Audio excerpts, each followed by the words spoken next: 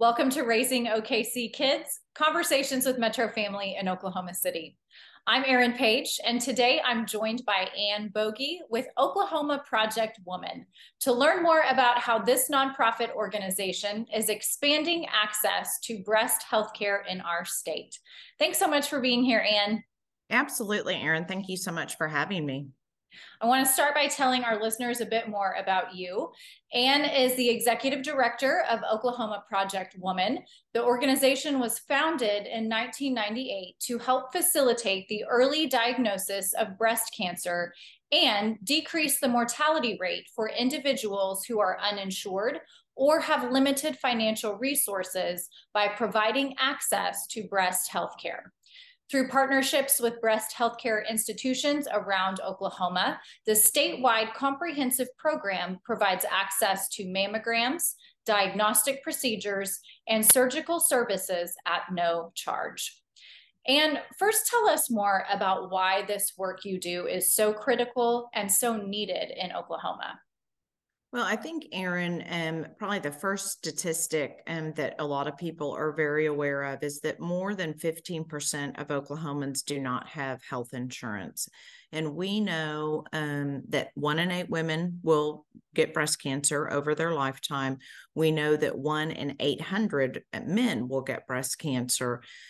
But unfortunately, when you have limited health insurance or no health insurance and little financial resources, we know that you are not likely to get the critical care that you need, either from a preventative standpoint, but also from a diagnostic standpoint.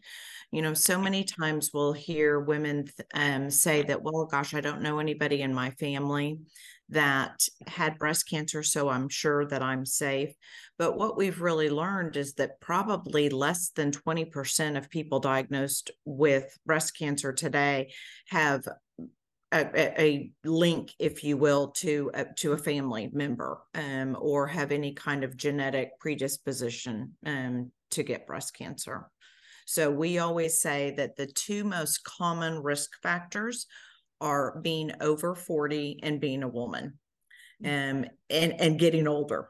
So therefore, those are the two things that we really can't do much to stop, obviously. So those are the very people that we target and make sure that no health insurance is never a reason not to get those preventative mammograms. So tell us, how does Oklahoma Project Woman find and identify the people who need your services? And then what are the parameters for a person to qualify? Okay. And so to qualify for our program, we ask that you have no health insurance and are not on Medicare or Medicaid. And that includes the recently expanded Medicaid, because ultimately through that, you have another way to receive a mammogram. We also ask that your income is 185% of the federal poverty level, which is again, established by the federal government, and it depends on the number of people in your family and dependents. But ultimately, most of our patients come to us through clinics, and those are clinics. We have 115 clinics that we partner with across the state of Oklahoma. Right there in Oklahoma County, we have more than 10. And they are clinics that perhaps already see a group of in the community that doesn't have health insurance, and they really kind of target the same populations that we do. If we receive phone calls or messages through our website, anything like that, we ultimately refer those patients to the clinic. And then they are simply given a breast exam and then a piece of paper that almost acts as an insurance card. And then they can turn around and take that voucher or that certificate to any of the participating hospitals, and they can either receive just a mammogram, which many of our patients, that's all they need, and then they're given that clean bill of health and peace of mind. But some might need to go a step further and have some additional mammograms or an ultrasound. Some might have to move to the biopsy phase, and some might have to go all the way to the surgery phase if they're diagnosed. But the nice thing is that once you have that piece of paper in your hand, Oklahoma Project Woman is going to pay for all of that all the way through a surgery. So what has been the overall impact of the organization? Give us an idea of how many people you have been able to help. You know what? Since the beginning, like you mentioned, we started in 1998. As of just a week ago, I ran those exact numbers, and we've helped close to 69,000 women across the state and have diagnosed 906 patients with breast cancer. At the same time, though, sometimes we talk about the 906 that we diagnosed with breast cancer as like a really impactful number, which it is. We are thrilled to find it and to be able to help those ladies get the treatment they need and all of that. At the same time, I don't ever want to sell us short that we gave 68,000 people that peace of mind, because that peace of mind is also for ladies, single moms, that's a huge relief and a burden taken off of them. That is incredible. Walk us through to what does this look like on a more personal level? Can you share the story of an individual who has walked through breast cancer with the support of Oklahoma Project Woman? Absolutely. I can think of I can think of a lot of people, but there was a lady that we interviewed not too long ago, and she did have a family history and had waited and waited and was not aware of our program.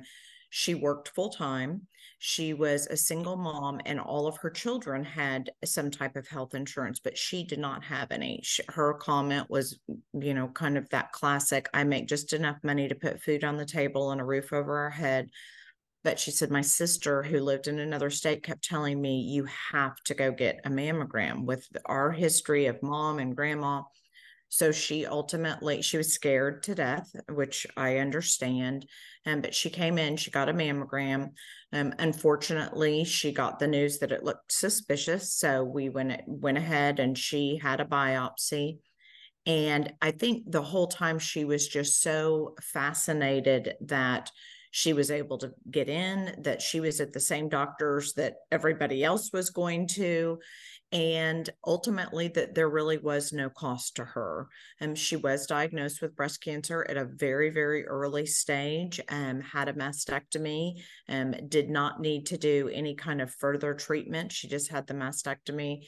And we still hear from her and how grateful she was, not only for the fact that the care was, the complete care, that it was completely free, but as she wrote in one of her notes, that she was treated with the utmost dignity and respect, which, gosh, I always, I believe that is absolutely how we treat people.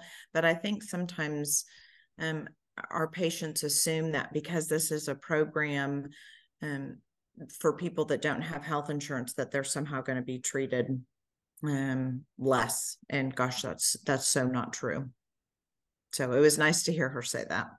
That is so incredible. And as you were talking, what really struck me is her saying, I'm going to the same doctors, the same clinics as everybody else I know. And the fact that you're able to provide that level of care, the best care that is available to individuals in our state, is so inspiring. And like you said, I don't want to sell you short on the 68,000 people right. that you're able to give that peace of mind to. I know what that feels like personally, to be able to walk out of a mammogram and know everything's okay for another year. And Absolutely. You can't put a price tag on that either. Absolutely. And Erin, the one thing that I will say too is that we are so thankful. We, as I mentioned, we partner with 115 clinics, but then we also partner with almost 60 hospitals across the state. And not only the hospitals, but those radiologists that are reading the mammograms, the surgeon, the anesthesiologist, the pathologist, really anybody that it touches the patient, that has any part in the patient's care. And we do, so ultimately all of the money raised goes right back to those medical facilities. But I want to make it really clear that is not a lot of money. We do not reimburse. We certainly don't reimburse like an insurance company, but we reimburse a little bit what we can afford, and they accept it as payment in full. So our numbers are the same across the board. So, doctors in Tulsa and Enid and Ardmore in Oklahoma City, that everybody makes the exact same. But again, they accept that as payment in full and then agree to write off the rest so that the patient is absolutely billed nothing. And obviously without them and their generosity, and we couldn't exist. So we're so very thankful. And at the same time, they also realize that if we can create that awareness and make sure that those ladies are seen early on in the, for if it is breast cancer, heaven forbid, it's much better, and it's much less costly. And those poor ladies are not arriving in the emergency room with a much later stage disease. So, our belief is that trying to get the ladies in early really benefits everyone, but most importantly, the patient. What a great testament to kind of that Oklahoma spirit of people really coming together and creating these relationships that benefit the community as a whole. Absolutely. And Erin, we always say that the money that we raise in a community stays in a community, goes back to the medical facilities in that community. So it can be narrowed down to really each of the 77 counties helping themselves. Now, there are some counties that might not have a hospital, or they might not have a major funder. And so there's always a little bit of blend over, I guess you would say. But you're exactly right. The Oklahoma spirit just really kind of shines through.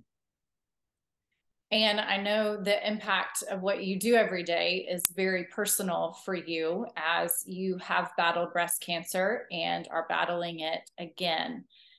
How has that journey impacted your work, and vice versa?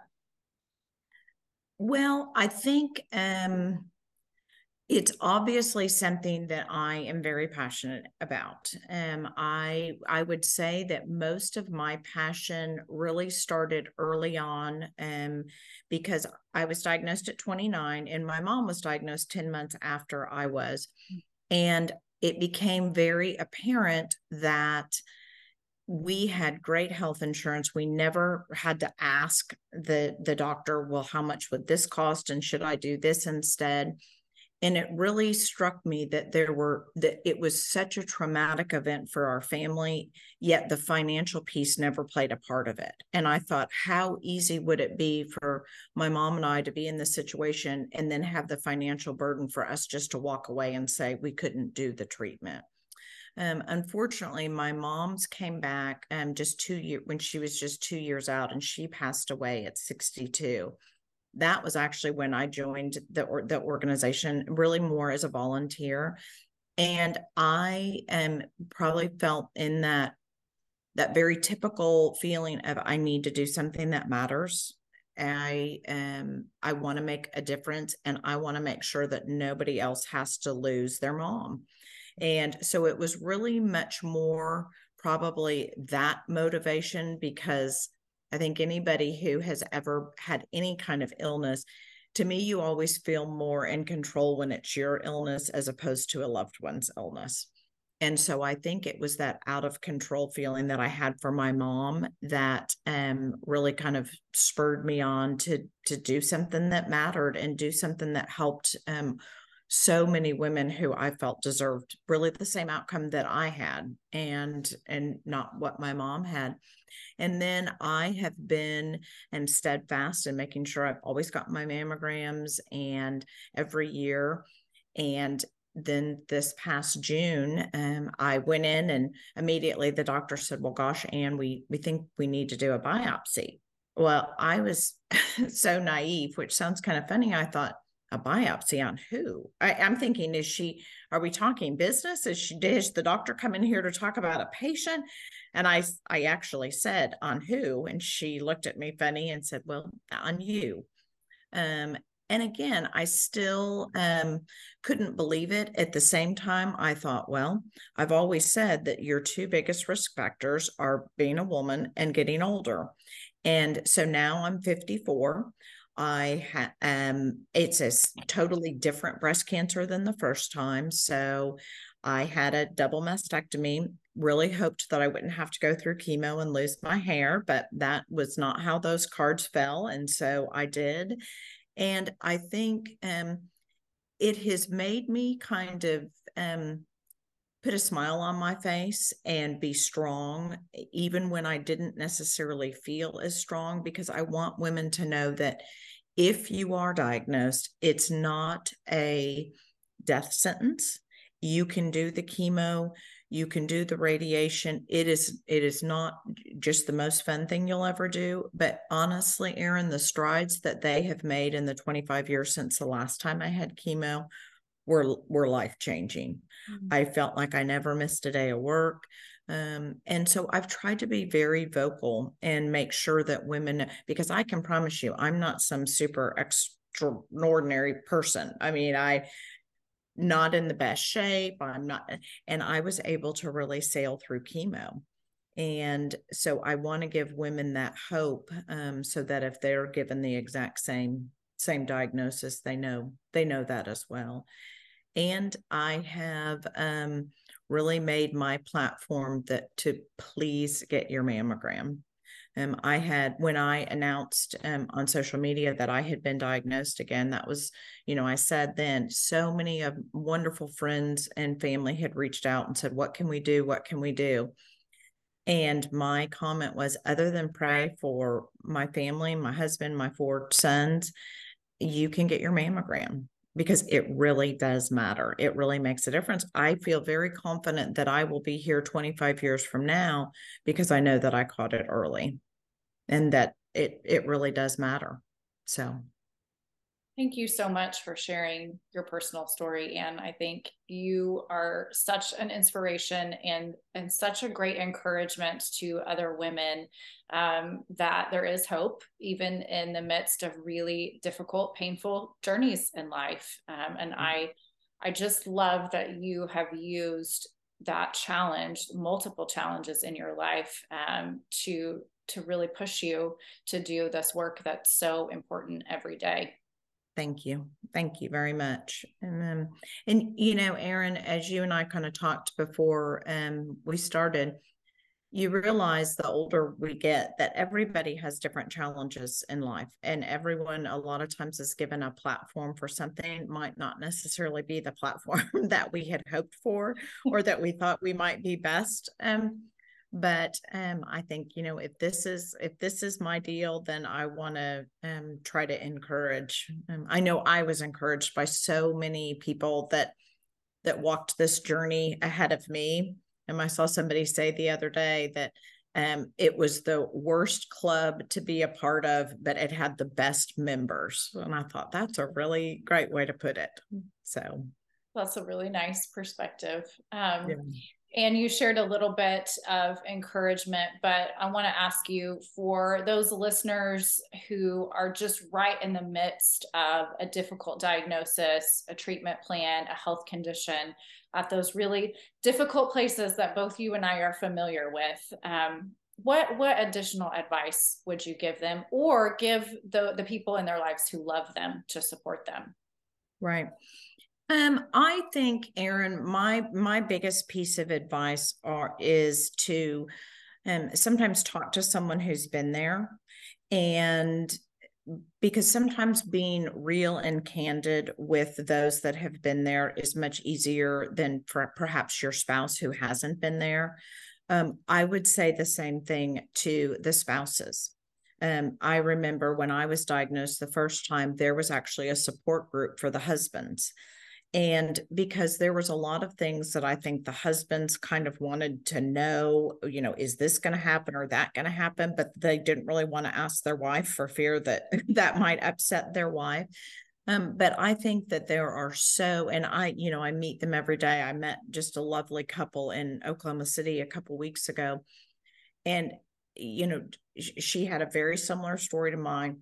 Her husband is very wonderful and passionate, knows about all of her treatments and all of those things. And I just thought there are so many people out there, just like me, who are willing to talk about their journey, to help people know what questions to ask a doctor.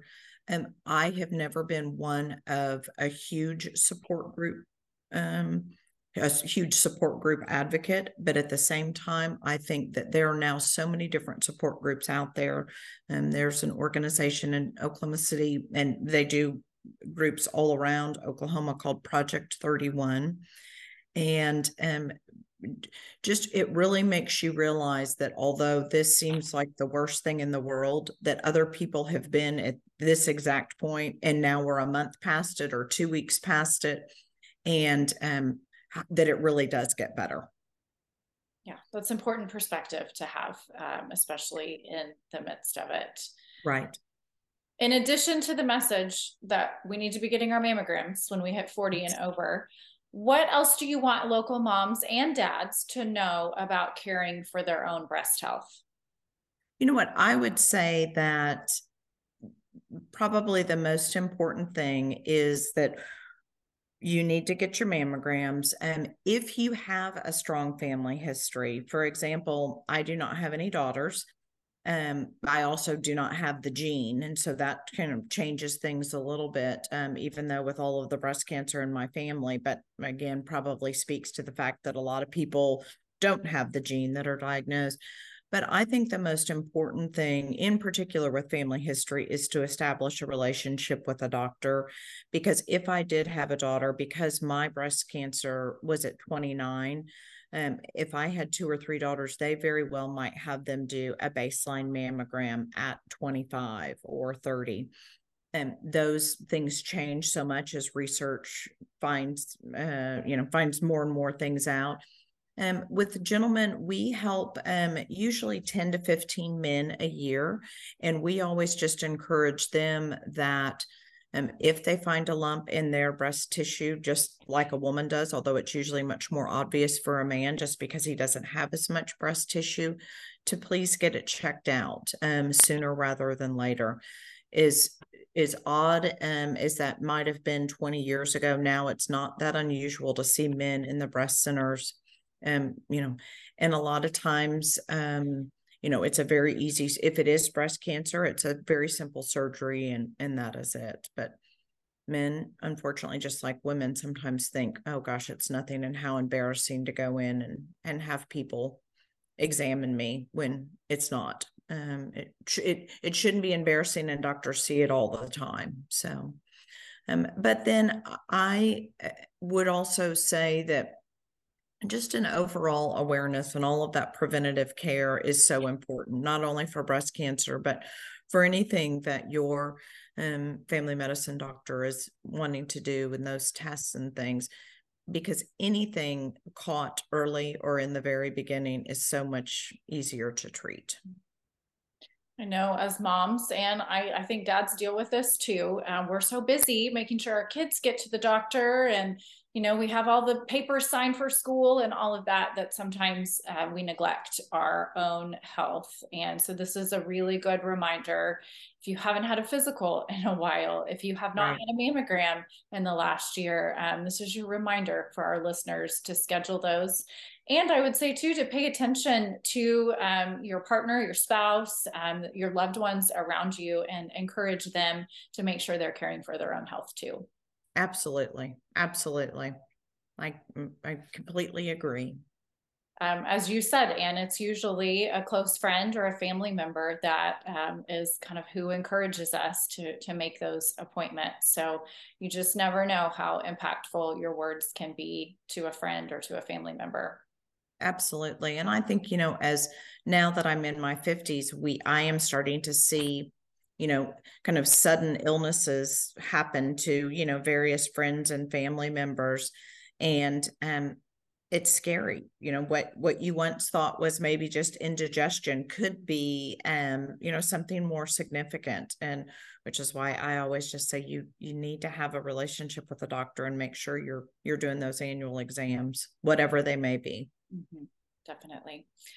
As we close out our conversation today, Anne, tell us how the community can get involved in supporting Oklahoma Project Women's mission, or if someone needs healthcare, how they can get connected with you.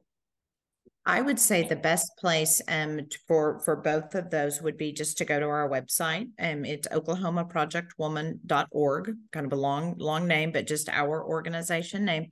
We have lots of different fundraisers. We actually have a fundraiser coming up at the Devon Boathouse in April called Tatas and Teenies, which is for men and women. It's, used to be just a ladies' night, but now we're getting a lot more men involved. One of the things that I like to say is that our patient cost, so our cost to help just one lady, is only $230.